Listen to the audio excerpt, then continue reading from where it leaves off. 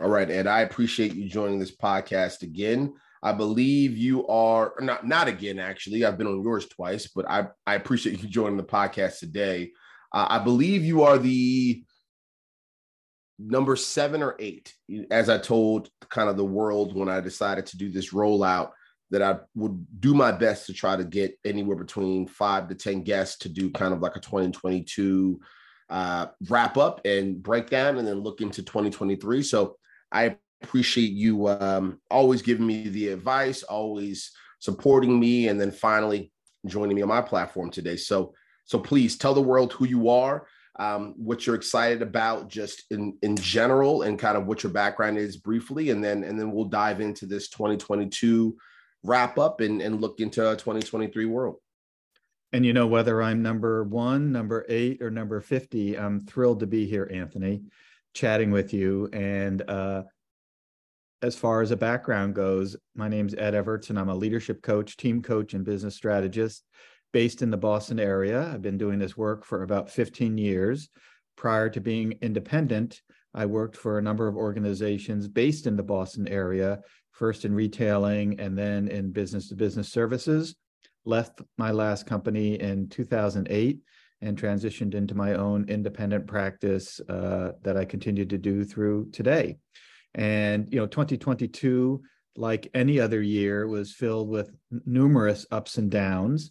And I think all of us should be ensuring that we are observing and learning from our experiences. Oftentimes things happen to us and we don't pay attention to them, or we don't recognize what might be happening. And I think it's always important to pause and, one of my new favorite words, reflect on what happened, why it happened, and more importantly, what I can do differently next time in order to have a different type of outcome.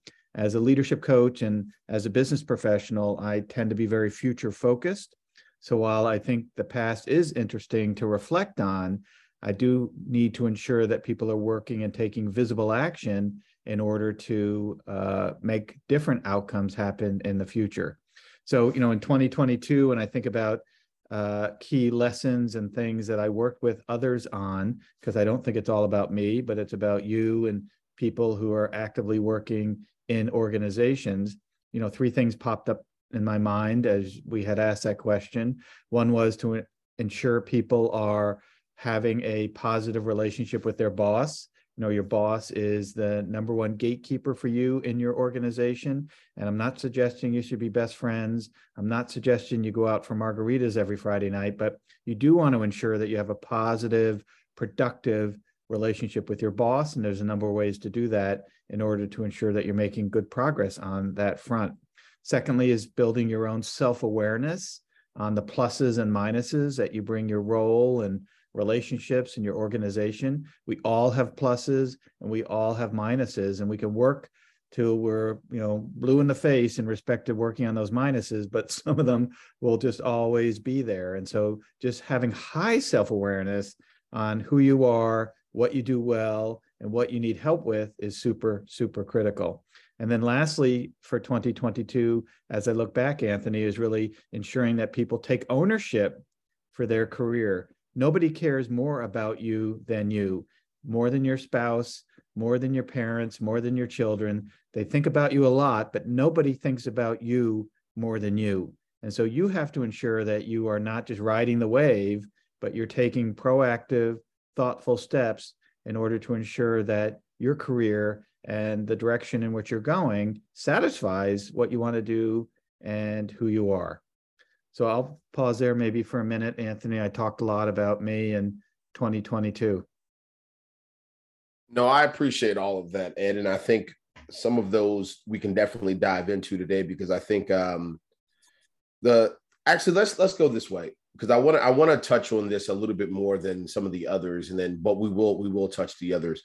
When you say build and make sure you have a great relationship with your boss, and a positive relationship, what are some themes that come along with that, tactically, right? Like how would one go about that work? Because obviously, my background to a certain degree as it pertains to this employees first mindset. And on the opposite side of things, I'm really big on making sure leadership and organizations are taking responsibilities to make sure that the relationship between a direct report and supervisor and or boss is productive and positive. But from what I'm hearing with this, the way you've worded it, I'm assuming that there are some tactical approaches and some different mental frameworks that a professional, and an employee can do to make sure that that relationship is positive and not just have the responsibility be in the hands of the manager or the supervisor. So what are your thoughts there?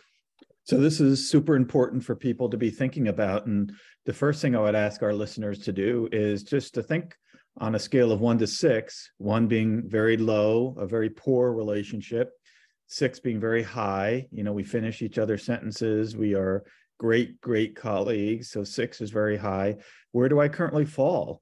And for anybody who really is at a 4 or lower, I would suggest that they have work to do to ensure that they have a more positive relationship with their boss.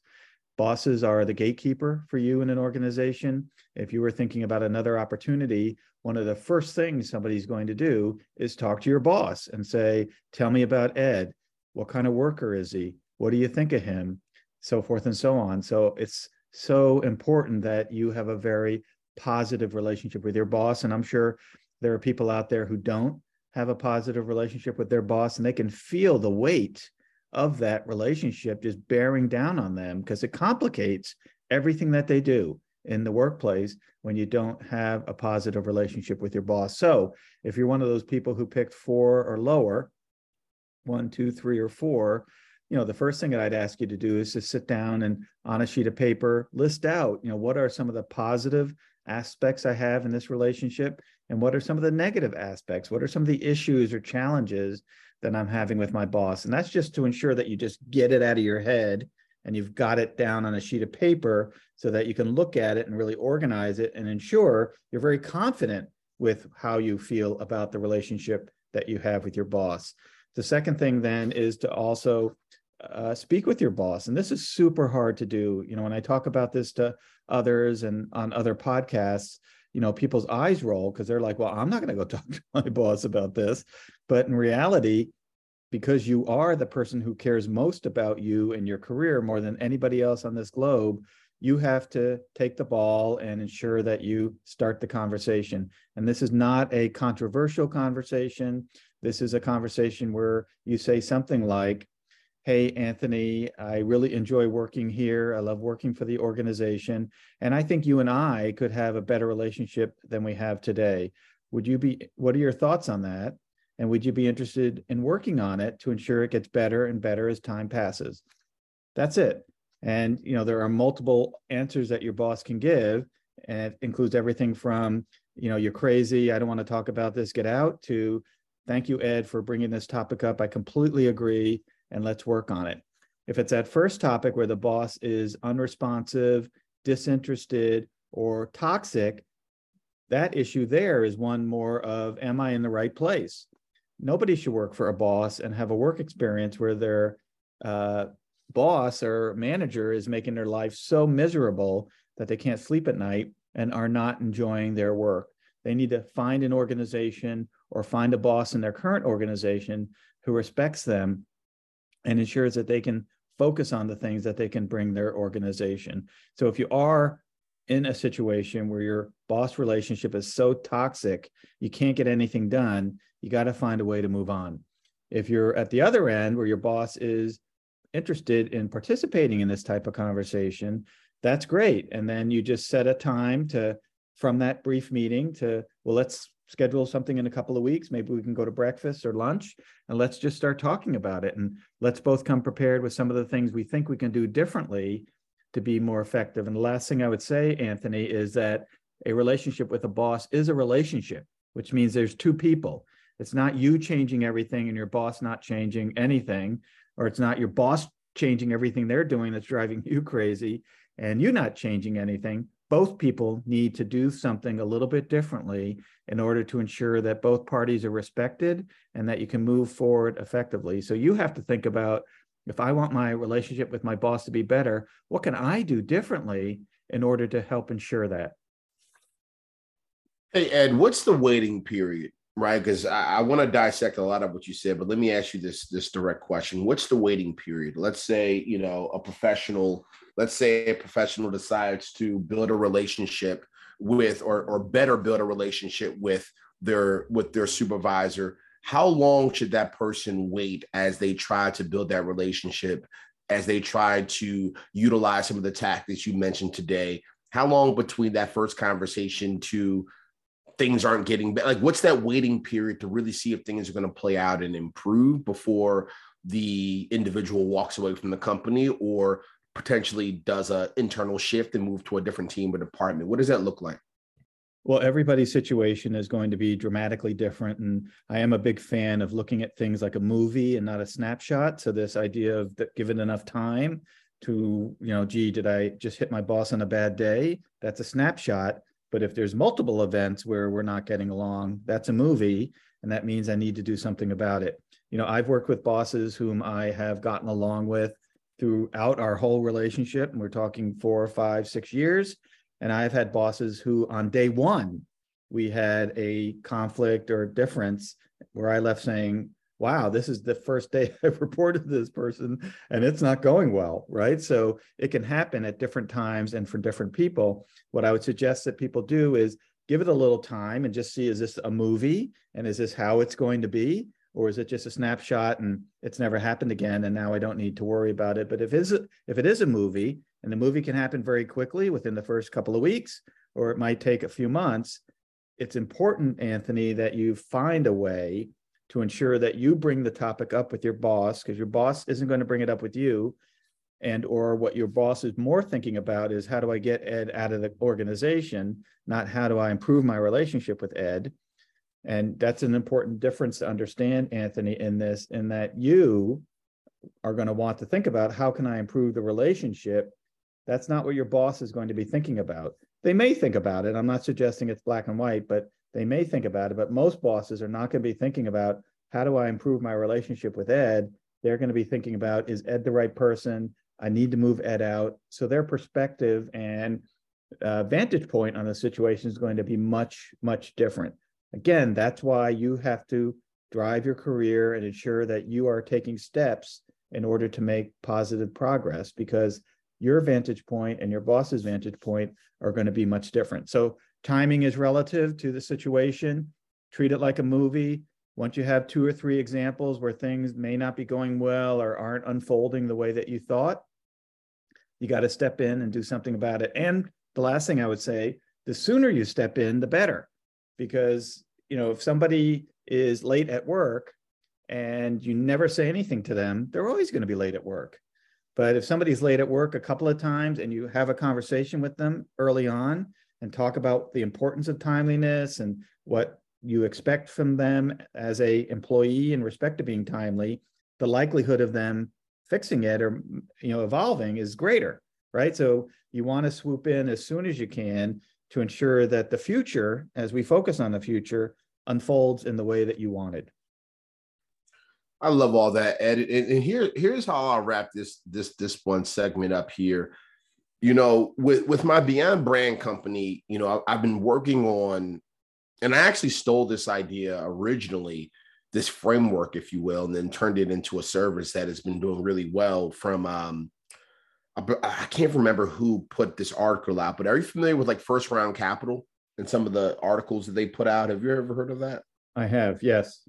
They put out a lot of great content from leadership and HR and things of that nature. And so they put out an article years ago around like manager user manuals.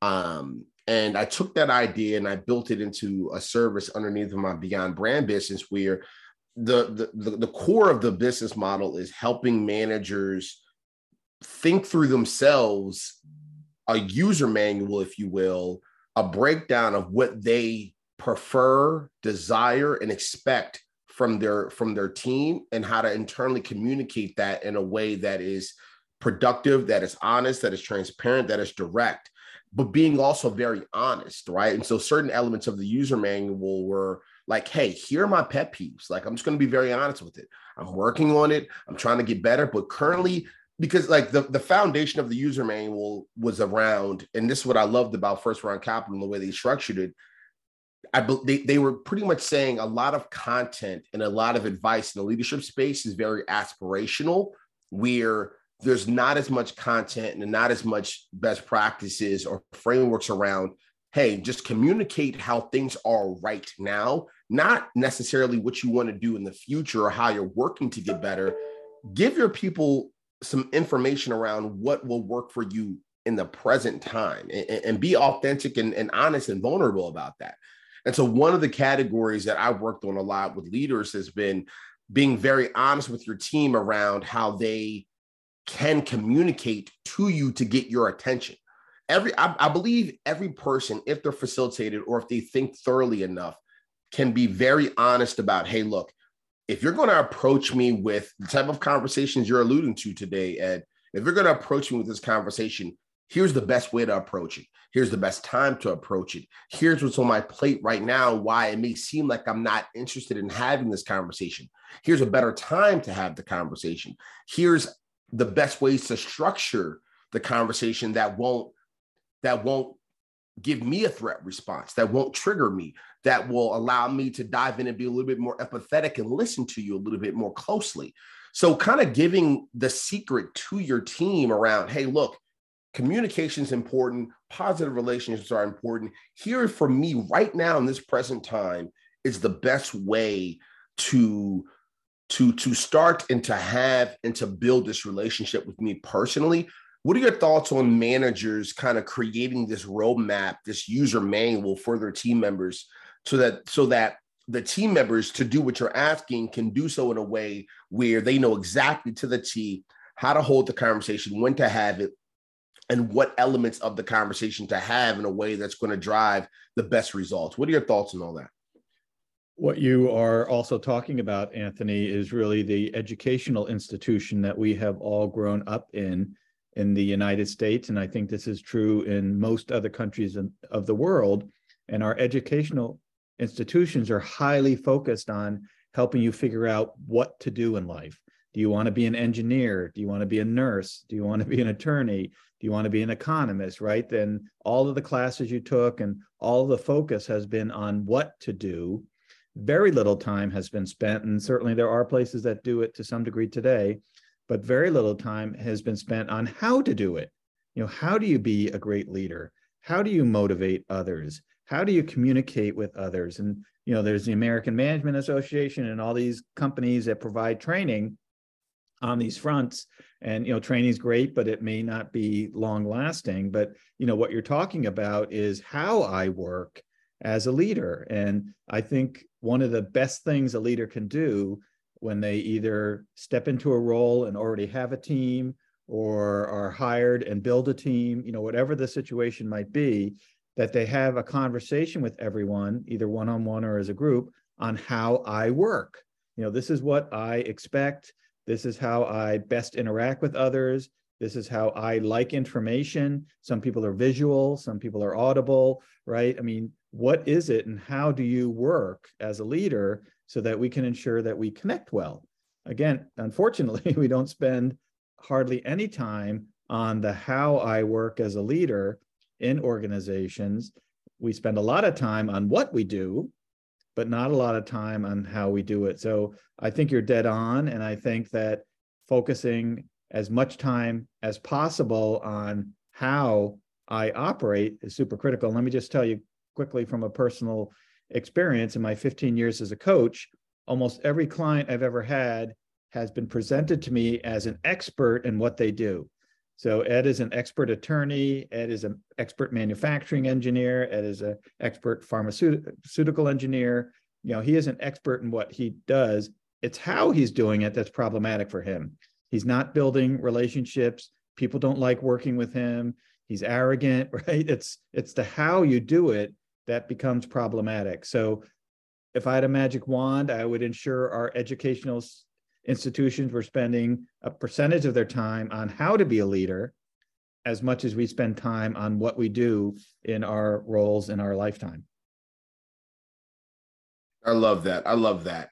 What were a couple other of the thoughts here, and then we'll move on from a 2022 perspective. What are some other themes? I know you mentioned a few, but the EDD's kicking in. I want to make sure I remember them. So what was the second one that you mentioned? I would love to unpack that a bit before we move on to 2023.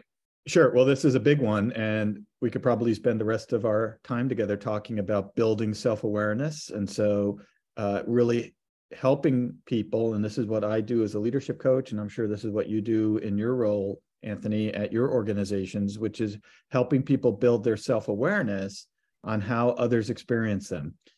If there's anybody who should know how someone experiences you at work, it's you. And again, we don't spend a lot of time helping people understand how other people are experiencing them, because that falls under how versus what. And we don't spend a lot of time on how. So ensuring that you're looking for ways to understand how people experience you, the good and the bad, the pluses and minuses, whatever it might be, is super important for your success. If you don't know how others experience you, you're never going to be able to self-manage those relationships and work effectively. There are people who don't care. They don't care how other people experience them. I'm always right. I'm really good at what I do, so just get out of the way. Again, those might be the type of person you don't want to work with. And there are others who are very interested in how people experience them, so they can self-manage and ensure that they have great relationships, get great work done, and are heralded for the accomplishments that they have had. So really looking for ways to identify how people experience you is super important. One of the key tools we use in my industry is called a 360, where we go out and ask people anonymously and confidentially, how do you experience Ed at work, right? Tell us what you like about Ed and tell you what you think Ed should be doing a little bit differently to be more effective. I never had that done during my complete professional career. And I know if I had it done at certain times, I would have benefited significantly, as would my organization, right? It's not all just about me, but the organization benefiting as well. So, lesson 2, Anthony, I guess, was, working to ensure you build your self-awareness so you can self-manage more effectively.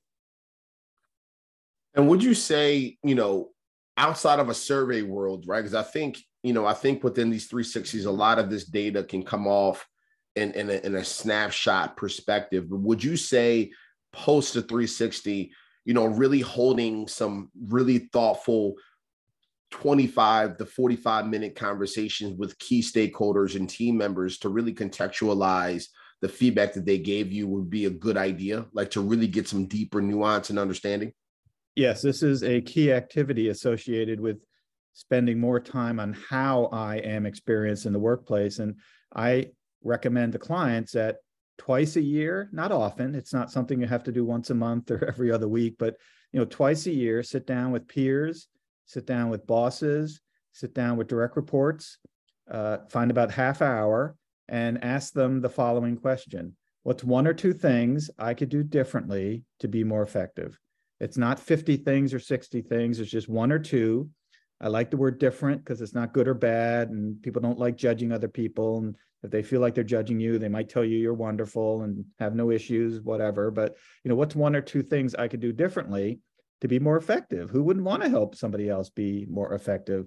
And it may take a few times of asking it for someone to realize that you're serious and you really want to listen and you really want to learn. But if you have those type of conversations, whether you had a 360 or not, it's going to demonstrate to people that you want to understand more about how they are experiencing you. And of course, you need to listen, and then you need to do something about it, right? One of the downsides of employee surveys is really in the taking of them is 10% of the activity. 90% is what's the company going to do with all this information we just shared. And of course, most companies don't do anything, right? So if you hear something that you're going to do a little bit differently, share that with people.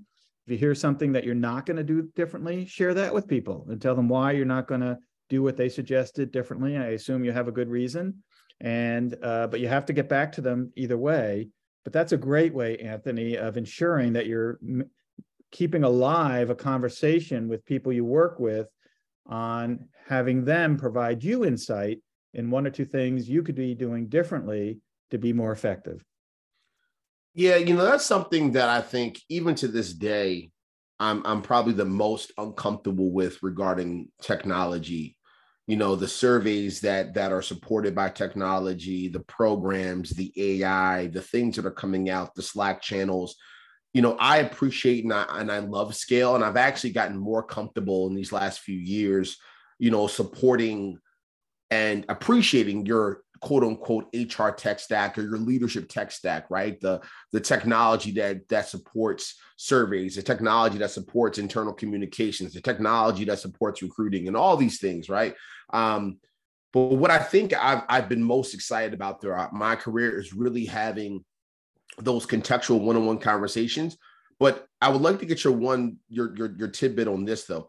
What I've always pushed teams and companies and leaders to understand is that prior to having those conversations, you have to build enough psychological safety / enough examples to that person to show that person that you have a thick enough skin or enough desire to truly hear the good, bad, and the ugly, right? And so I think that's one element missing in the workplace today, because I think certain companies over-index on the technology piece, where a lot of the things are done in a way where you're not having contextual conversations. You're pulling a lot of data from a lot of technology and looking at that big data and making decisions without really contextualizing that data in a very humanistic way. And I believe a lot of that reason is because there's not enough psychological safety between just two human beings to say, you know what, here's the honest perspective. Here's the honest feedback that I'm going to give you. And here are like 3 to 4 different examples of why I feel this feedback is true and why I believe it resonates. And again, I think those conversations are not being had because there's not that trust. There's not that relationship. There's not that psychological safety work being done prior to the one-on-one, prior to the survey being rolled out, prior to some of the technology extracting some of the data. And so I'm a big fan of data. I'm a big fan of tech. I'm a big fan of some of these tech stacks that are coming out in the leadership and HR space. But prior to relying on the technology, I believe there needs to be good old-fashioned 2 human beings, groups of human beings, small team of 6, building real relationships. So when you do utilize the technology or the surveys or whatever you're going to do, there's more honest information coming out because the other person on the other side knows that whomever they're giving that feedback to will actually understand where that feedback's coming from, take that feedback seriously, and have empathy with the feedback. What are your quick thoughts on all that? Well, I agree that, we sometimes fall too much on administration in order to implement a survey. I guarantee if any of your listeners have ever hired a company to come in and help them develop and implement an employee survey, 95% of the information that company brought is in how to do it. But that's only the 10% of the activity. It takes me 5 minutes to complete a survey. I don't know all the administrative work that went into to build it, but it just takes me 5 to 10 minutes to complete it. What I want to know is, what are you going to do about it? And so we spend all of our time on taking the data, and the consultants tell us how to take the data. And we spend very little time and get very little input on 90% of the project, which is, what are we going to do with this information? And I think there's 3 answers that we have to give folks in respect to ideas and recommendations that they make. One is, here's what we're going to do differently based on the feedback that we heard. The second is, here's what we're going to do differently based on the feedback that we heard, but we're not going to do it now. We're going to wait till next year or 2025, and here's why. And here's what we're not going to do differently right now, right? I need an answer on all of them. And, one of the reasons we don't talk one-on-one with people about these types of things, and to sound like a broken record, goes back to our educational institution. We've never trained people either on how to give feedback that's constructive or helpful to others, and also how to receive it, right? This word relationship means that there's 2 people involved. And oftentimes I'm not going to share something with you that's might be difficult for you to hear because I don't know how you're going to respond or react to it. And I'm worried that it's going to be problematic if I do that. So I just simply avoid it. And that's part of, to help us transition, Anthony, one of my 2023 lessons that I hope to work on and hope to focus on is this topic of being brave at work, which is how to ensure that I can share things that are hard to say or that I believe will be hard to hear from others in a helpful, respectful, and professional way. I need to be able to do this on a regular basis, because if we avoid being honest and candid about what we're currently experiencing, we're never going to make progress. We're going to be stuck wherever we were, and we're never, ever going to make progress. So, I need to find ways in order to ensure that I can say something that's hard to say, or say something that I think will be hard for you to hear in a very helpful way, right? I'm only saying it to help you. I'm not judging or belittling or putting you down, and that I do it in a very respectful and professional way. I love that. I love that. And going into 2023, what are you thinking about some other categories here that you actually didn't mention just now, just to kind of throw a curveball in this for a minute?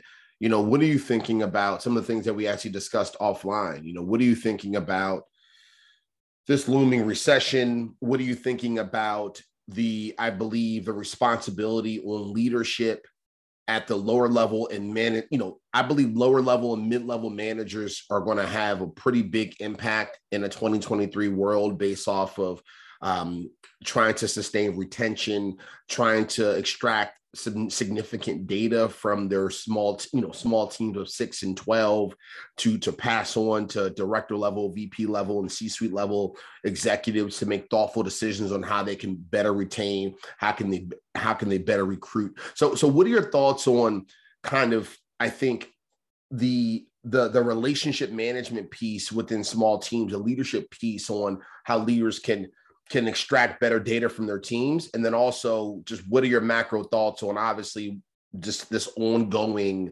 conversation of recessions, cash freezes, hiring freezes, companies in limbo? What are your thoughts on all that? Well, just to talk about the team management piece you just mentioned, in addition to being a leadership coach, I'm also a team coach, and all employees are on an endless number of teams and meet on a regular basis. And most of those meetings are undermanaged, underproductive, and ineffective. Not their fault. Again, they haven't learned how to ensure that if I'm going to have a group of people meet on a regular basis, that each meeting leads us closer to where we're going, and we're not repeating and going over and being redundant in respect to what we have talked about. And all of that, or almost all of that, Anthony, has to do with how I lead the meeting, how I set expectations, how I ensure that people know who's in charge in the meeting in respect to managing it, and how we move forward. We don't do that. We get together, we talk, and I'm sure 80% of the people leaving say, why was I even there today? Or what did we talk about today, et cetera. So, team leadership is largely relationship based to ensure that we can focus on what we need to focus on in order to move forward. In respect to your kind of macro question, I believe that organizations over the last 10 to 15 years have very slowly and quietly been transitioning from we take care of you to you need to take care of yourself. And no one has said this. There's not been a headline in the New York Times saying companies have now stated employees now have to take care of themselves. They're not doing it any longer. But we have been moving away from these arenas where companies take care of you to you now need to take care of yourself. And this goes back to this key theme we talked about a little while ago, that nobody is going to care more about you than you. And you need to be thinking about how you can move forward, what your options are for moving forward. I know nobody can predict the future, but you should know at least what some of your options might be and what steps you can take in order to make progress. And in this wild world we now live in, post-COVID, where we went from a world where even asking to work from home was something you never did because you didn't think it would go over well, to I now require it in order to work for your company. It's changed, and the expectations and the roles and relationships have now modified, and enhances this expectation that you are now driving your own career. And so I was a little bit vague in that answer, I think, but it's really ensuring that people recognize that the evolving work environment is creating an expectation that you are driving your own career.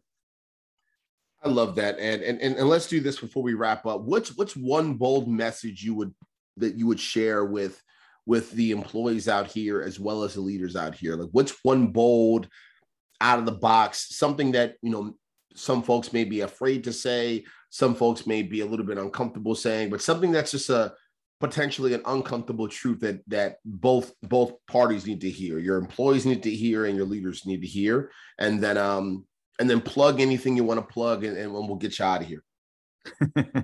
Well, look, life is complicated. And so, I would ask anybody who is listening to take a few minutes to sit back and, sit down in your living room with your feet up, or out on a beach with your toes in the sand, and ask yourself, on a scale of 1 to 6, how happy am I where I am professionally?